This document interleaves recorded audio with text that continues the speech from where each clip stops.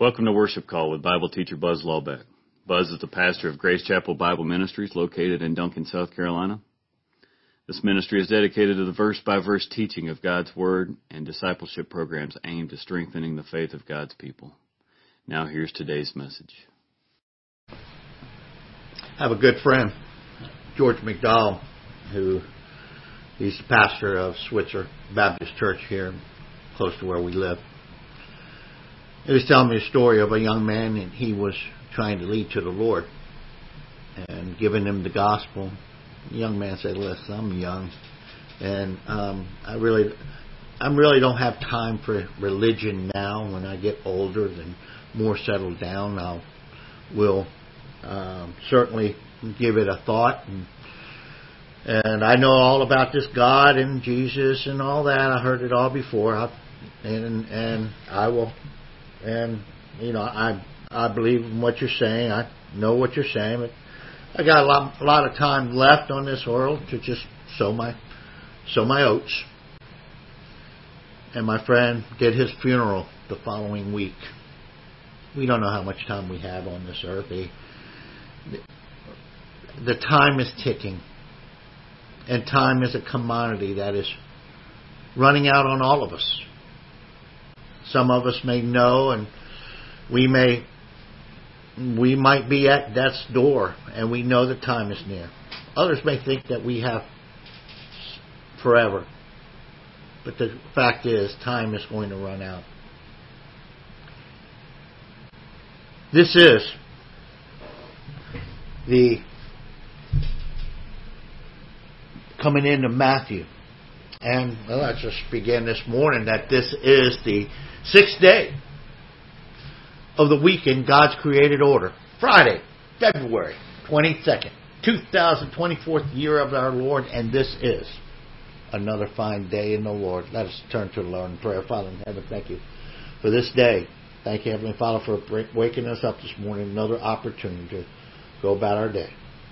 Lift up our hearts to these things that we're about to study, as though we are looking at a situation in another age, the tribulational age, as the time is drawing near for the coming of the Lord. There's great application we need to make today with regards to decisions that we have to make, whether or not we are prudent or whether we are unwise. Open up our hearts to study, and open up our eyes to application, decisions we may have to make this very moment. We pray these things in Christ's name. Amen. The world is growing dark, and it's getting worse. And the great and terrible day is coming. That's the great and terrible day of the Lord. It is that one day that all history points to. And after it will be the marriage supper of the Lamb. A great feast that the centerpiece of that wedding is going to be our Lord Jesus Christ, the bridegroom, and His bride. And then in that dining hall, there will be the guests. And so this is where we are at Revelation 19:6. When I heard something like the voice of a great multitude, and like the sound of many waters, and like the sound of mighty pearls of thunder, saying, "Hallelujah! For the Lord our God, the Almighty, reigns." Let us rejoice and be glad and give the glory to Him, for the marriage of the Lamb has come, and His bride has made herself ready. It was given to her to clothe herself in fine linen, bright and clean. For the fine linen is the righteous deeds of the saints. Then He said to me, "Write, blessed are those who are invited to the marriage supper of the Lamb." And He said to me, "These are true words of God." Then I fell on my face to worship Him. And so there is that the marriage is coming. The invitations have gone out. Do you have it? Do you have that time? Do you have that card on your refrigerator reminding you? So, yes, it's going to be a great celebration. The center of the celebration is the Son of the King. And that Son of the King is the Lord Jesus Christ. He is the last Adam. He is the one that's going to rule this world as the first Adam was to do with his bride, but was disqualified for it. But what God had purposed, He intends to bring about to its full conclusion. The bride herself, as we noted back in, what was it, in Revelation, let me see, where was that? Or back in Matthew, no, it's not Matthew 24. Yes, Matthew 22. We'll talk about that in a minute. But the bride is no guest. We got the people that's in that banquet hall. We have to properly identify. The bride herself is not the guest. She and the groom are the people of honor within that dining hall, that reception hall. The church, that you and I are born again believers, are now, and we live in the age where the believers are being called out, or the church ecclesia, it means the called out ones. It really is foreshadowed in the time when Abraham sends his servant out of the land to seek a bride for his promised son. Foreshadows that. And we live in that time where the servant, the Holy Spirit, is calling out those who will believe and those who trust in the Lord Jesus Christ for eternal life. They become the bride of Christ. This is that age. And that bride now, in sanctification and clearing up, what are we doing in this world after we receive Christ as Savior, after we become that bride? We're getting dialed up. We're becoming ready. Because just as it is in the age, the tribulational age, that no man knows the day nor the hour, but the prudent ones know the Word of God. They're looking up. The redemption is near. They're ready. Well, that time for us, and by principle, we don't know when the Lord is coming for us. And it could be today. It could be the next moment. It could be before we even finish this worship call in the morning. We must be ready. But what are we doing? The Lord woke us up this morning. We've got this day. This is now. And what are we doing? We are in the sanctification process. We're getting dialed up. As a bride would be working on primping in the mirror and beautifying herself, because she doesn't want to dishonor. She doesn't want to be caught with her gown to be soiled or less than perfect, because she loves the one that's coming for her. She don't want to disappoint him. She only has this one chance. And Ephesians 5:25. Husbands, love your wives as Christ has loved the church and gave himself up for her, so that he might sanctify her, having cleansed her by the washing of water with the word, that he might present to himself the church in all her glory, having no spot or wrinkle or any such thing, but that she would be holy and blameless. So husbands ought to love their own wives as their bodies. He who loves his wife loves himself.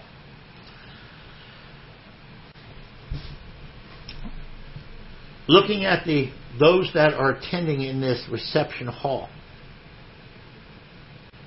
in the order of importance, first of all, you have the bride you have the bridegroom and the bride, and that's the Lord Jesus Christ in His church.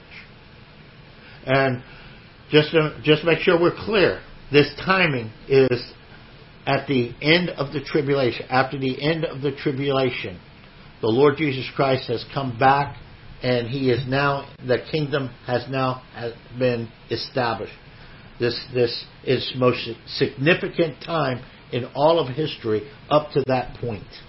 It's glorious. It's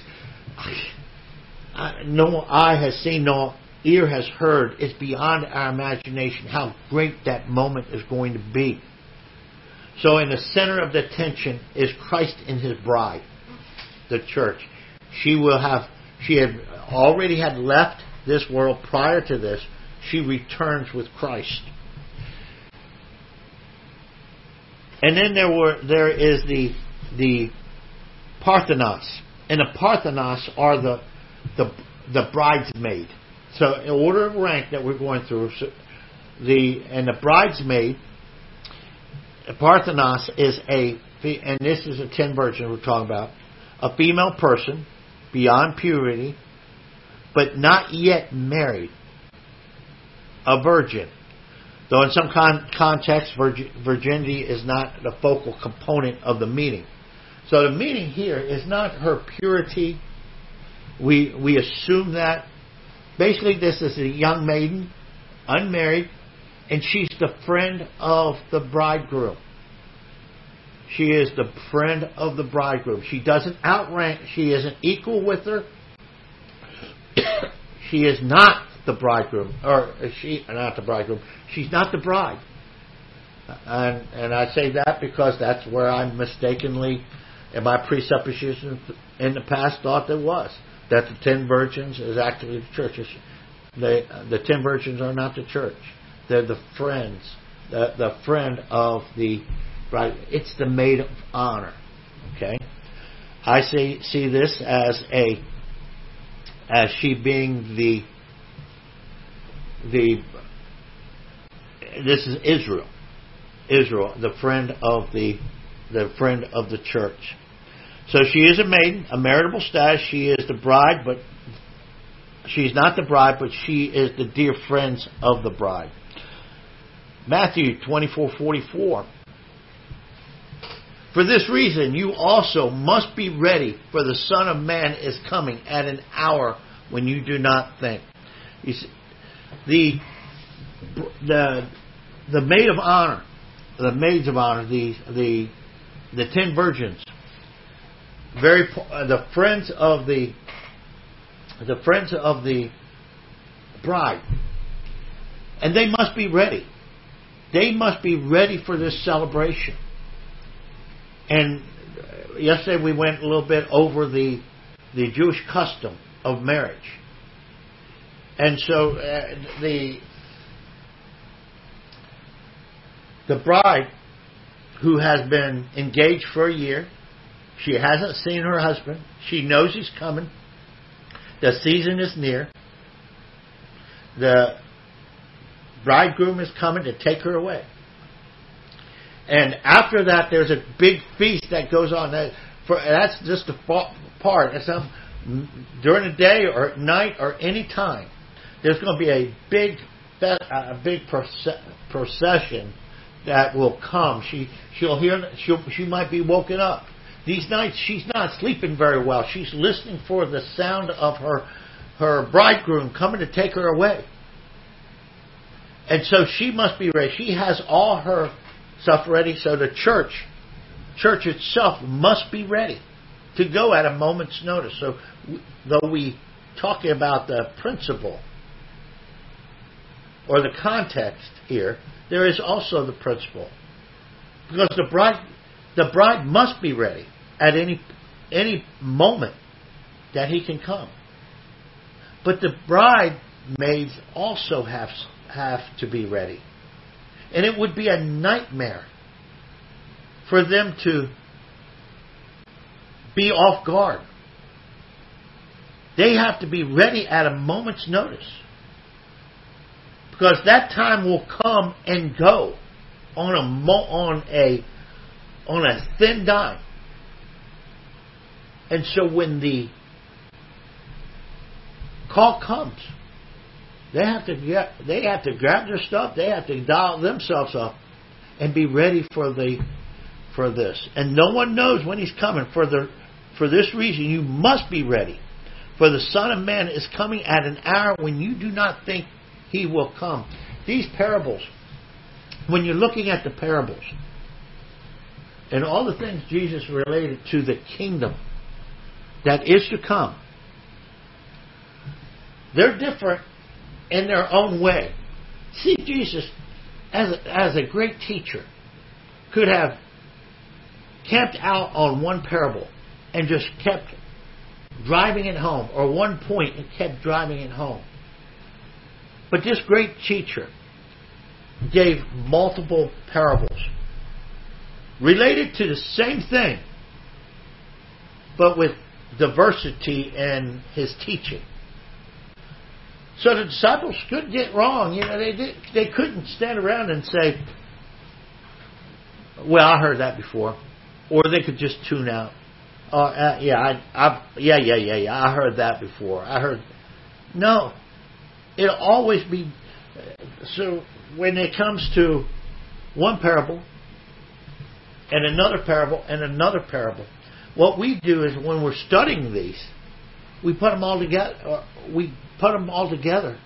And we look at those things that are common. What are the common themes that we find in each of these parables? One of them is the expedience. One of them is about being ready. One of them is about when this time comes, we're not going to have time to get ready. We have to, as I had heard in the past, some man saying, I stay ready so that I don't have to get ready. There's a story attached to that. I don't remember the story, but I remember the punchline on it. I stay ready so that I don't have to get ready. That should be our attitude. That we're continually getting ready so that when that time comes, there will be no need to get ready. We're already in that process. It would be a nightmare for the bridesmaid to be off guard, because not to be ready would be an insult to her friend. And if it's an insult to her friend, it would also be even worse, an insult to her bridegroom. The guests of the dinner hall will be the believers, the tribulational believers, the Gentiles. We met these Gentiles in Matthew 22. Let's go to Matthew 22.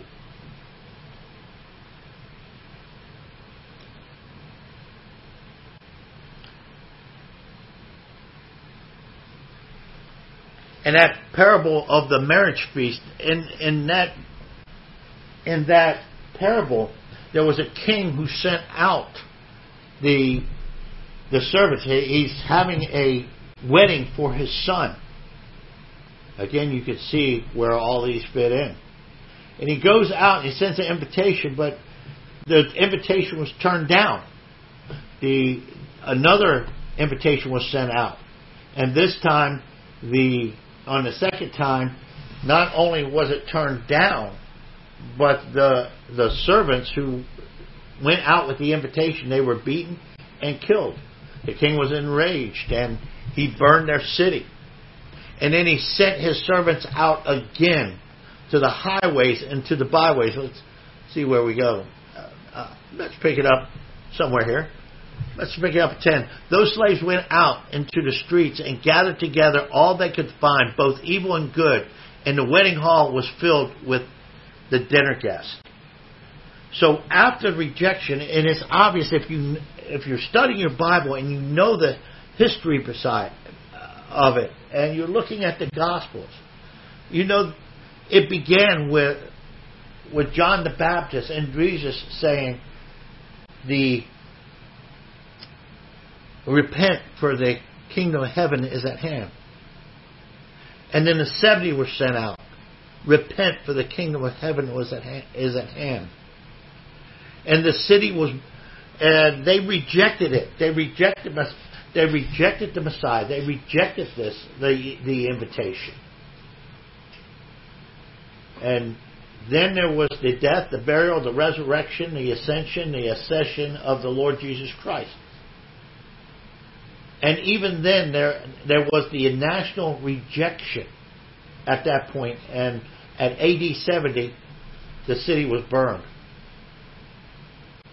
Their whole worship center was destroyed. Now the message goes out to all the world. The message, though, is a little different from what was original. It wasn't the message of the kingdom. It was the message of salvation, that Jesus Christ provides eternal life. At Pentecost, the church age had begun, and the message that goes out to all the world. At Pentecost, the message first went out to the Jews of that time. That's what Paul says in Romans, that the gospel is the power of salvation, first to the Jews. And then with the destruction of the temple and everything that they knew, then the gospel went out to all the world. With the conclusion of the church, and throughout the tribulation, the message is going to be restored. The message that the kingdom of heaven is at hand. And so within the church age, those that respond to the gospel, they are the bride. In the tribulation, there will be tribulational saints, those that will respond to the wedding invitation. They will be the dinner guests. But they also have to be clothed in the right clothing. And that would be the clothing of the wedding, the festive wedding clothing. Coming back to the parable of the marriage of the feast, let's drop down. Oh yeah, here we go. Verse 11, but when the king came in to look over the dinner guests, back up a little bit. Verse 10, those slaves went out into the streets and gathered together all they found, both evil and good, and the wedding hall was filled with dinner guests. But when the king came in and took a look over the dinner guests, he saw a man there who was not dressed in the wedding clothes. And he said to him, friend, how did you come in here without the wedding clothes? The man was speechless. He didn't have an argument. Then the king said to the servants, bind him hand and foot and throw him into the darkness. In the place there will be weeping and gnashing of teeth. For many are called, but a few are chosen. Those that enter, there may be some good people, some very moral people, some very religious people that will think that they have the right clothing on, that they think that they will be dressed in the righteousness of Christ. There will be those very religious ones, those that are still clinging to the legalistic system of Judaism. And they think, they're just like today, those I have my Bible, I read my Bible, I've been baptized, I go to church, I work in the Sunday school class, I work at soup lines, I do all this. I even teach from a pulpit. But if you haven't made that decision for Christ, if you do not have the Son, you do not have eternal life. This guy that they kicked out was an unbeliever. He was unsaved. He was unregenerate.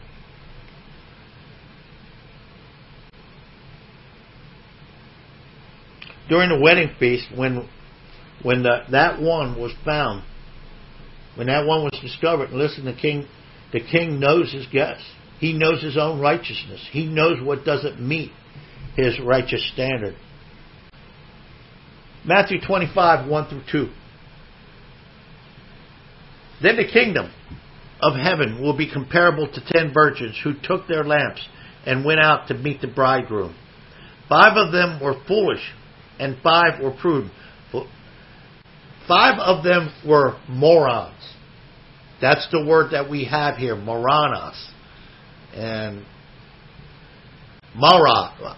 moros. They were morons. Foolish, senseless, wickedness. And then 5 of them were prudent. Let's go up there. So you've got 5 that were Okay, let's just say foolish. And 5 were prudent. And prudent is phronamos, which means prudent or wise, such as in Matthew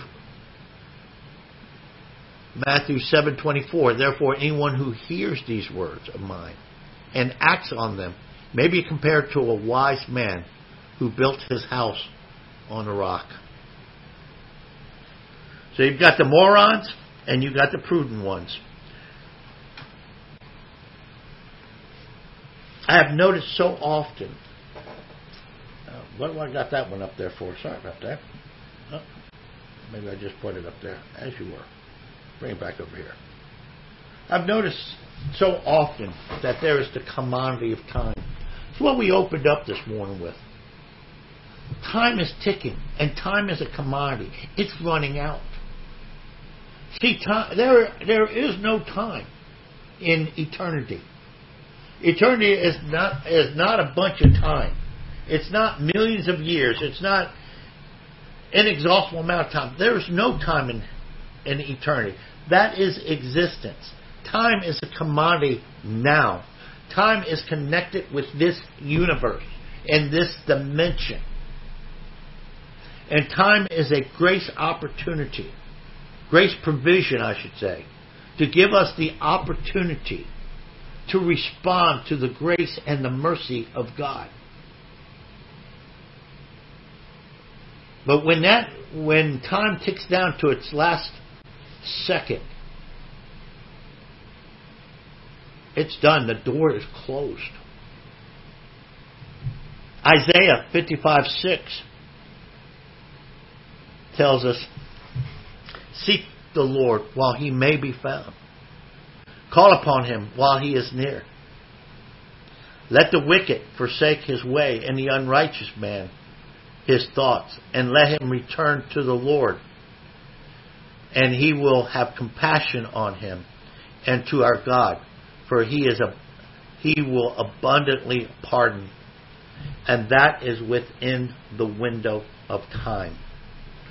So time is running down, and when the last second ticks on the grace and mercy of God, the door of the opportunity will close. I love the story, or the historical account of Noah. And this demonstrates it perfectly. Noah was a preacher of righteousness. That ark with an open door displayed the opportunity. The ark was a billboard that judgment was coming. The open door was the opportunity for anyone who believes and who trusts can come through that door and be saved from the deluge which is about to come. But when that door closed, it was closed by God. He who closes, no one opens. That in the old movie you see that Noah and his sons were closing that door before the flood came. No, the Bible says God closed that door. And when that door was closed and sealed, the time had just ran out. There was no opportunity of repentance of that time. Revelation 3:7. And the angel of the church in Philadelphia write, he who is holy, who is true, who has the key of David, who opens and no one will shut, and who shuts and no one opens. Matthew 25:3-4.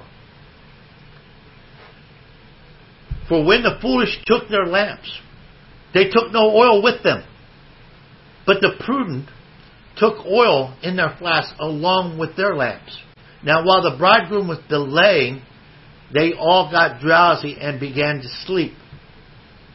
When we come to this verse, we have to come back to 2 Peter 3-7.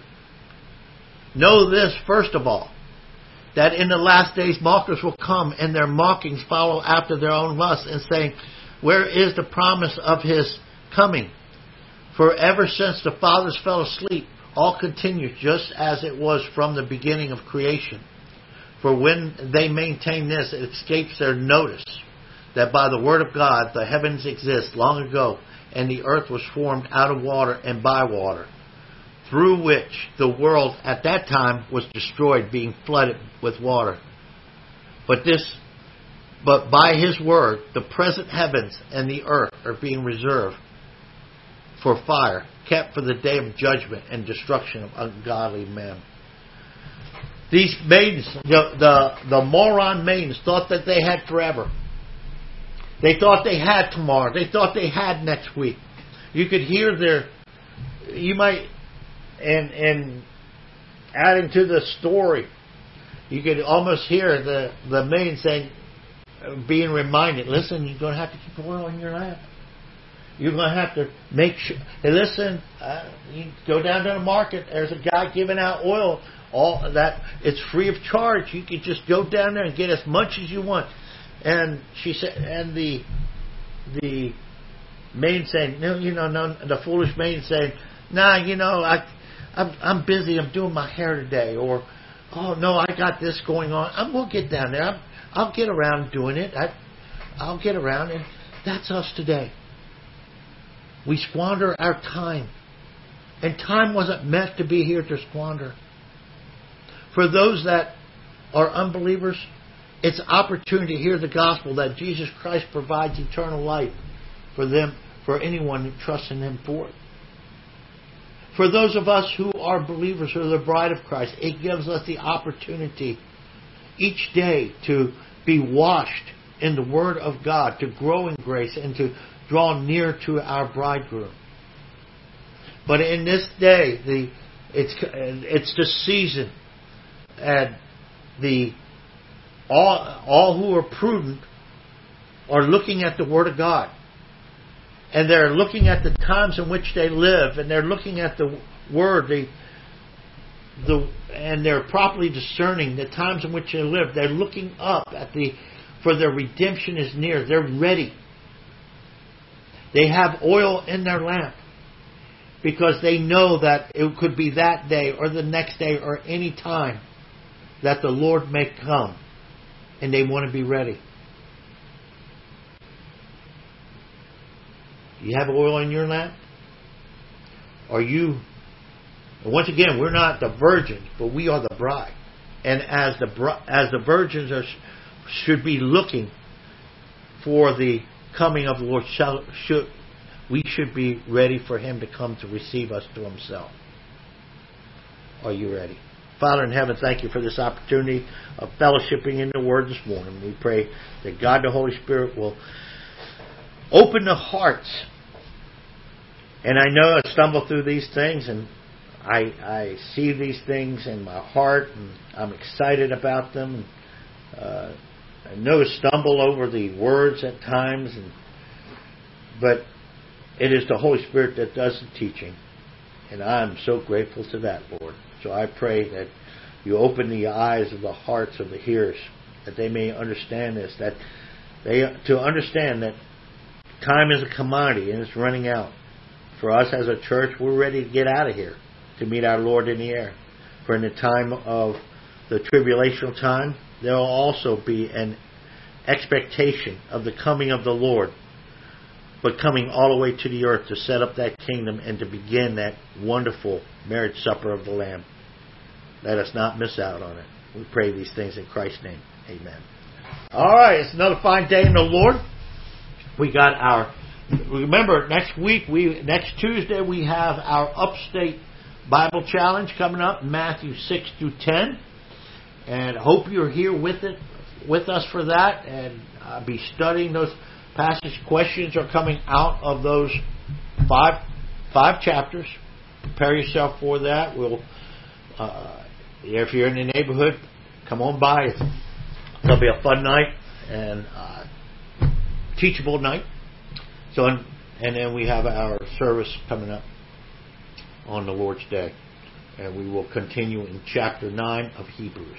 So until then, stay motivated in the Lord. Keep your armor on. Keep fighting a good fight of faith. Lord willing, Spirit guide. Wrap your pen, and we'll see you Sunday morning.